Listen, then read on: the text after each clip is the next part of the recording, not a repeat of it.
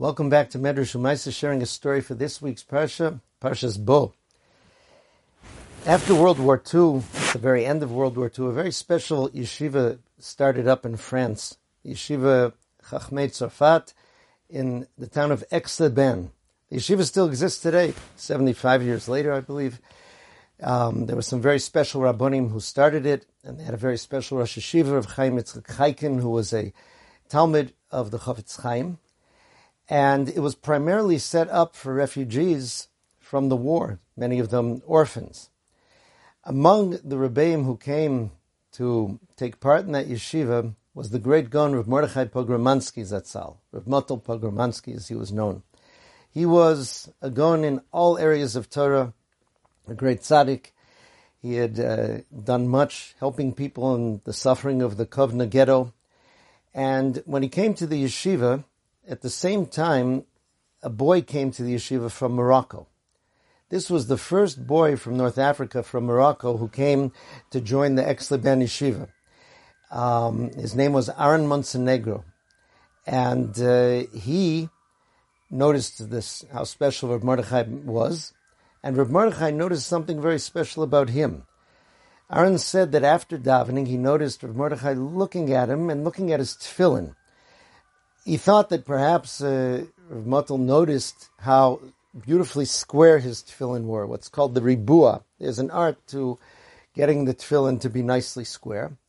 And Rav Motel approached him after davening, and he said, tell me, right? He spoke with him in Hebrew, even though he spoke with most of the other students in Yiddish.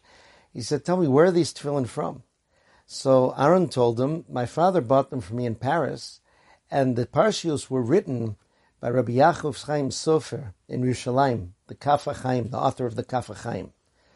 Rav Motel asked if he could please be able to put on those tefillin, and he asked for him to give them to him every day after davening so that he could put on those tefillin as well.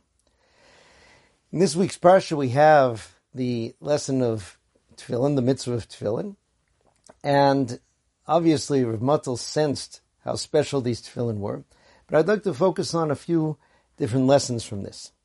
Number one is the understanding, sometimes people are too divided in terms of what comes from a Sephardi world or an Ashkenazi world. Sephardi tefillin are written in a different ksav, but Rav Motel knew to appreciate and desire the kedusha that was there. People that know told me that the Kaf HaChaim was known for being a master of the kavanot, of the particular intentions that are meant to be had spiritually when writing the Parshas of Tefillin. It makes sense that a tzaddik like that sensed that, not only the ribua.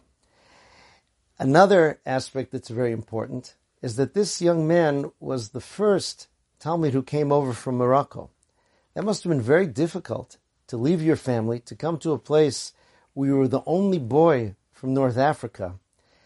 Rav Motel gave him this tremendous yachas, this tremendous attention, and valued his tefillin, his family heritage. The relationship went on so that Aaron really was the shamish. He was meshamish Rav Motel there at that time and gained a lot from him. That boy, Aaron Montenegro, went on to learn many years in that yeshiva and others, and then to become the chief rabbi of Morocco. I believe that that was also part of what the Gaon Rav Mordechai Pogromansky was doing. Tefillin are on our head, and tefillin are also on our arm, as we say in the tefillah before, and keneged alev, opposite and corresponding to our heart. A great gadol in Am Yisrael always combines the two, head and heart. This small vignette, I think, portrays that aspect of Rav Motel Pogromansky, and to see the effect that it had in producing a very great Talmud Chacham who had a tremendous influence on young people from Morocco and beyond for many, many years to come. Have a wonderful Shabbos, Kol Tuv, and Besoros Tovos to everyone.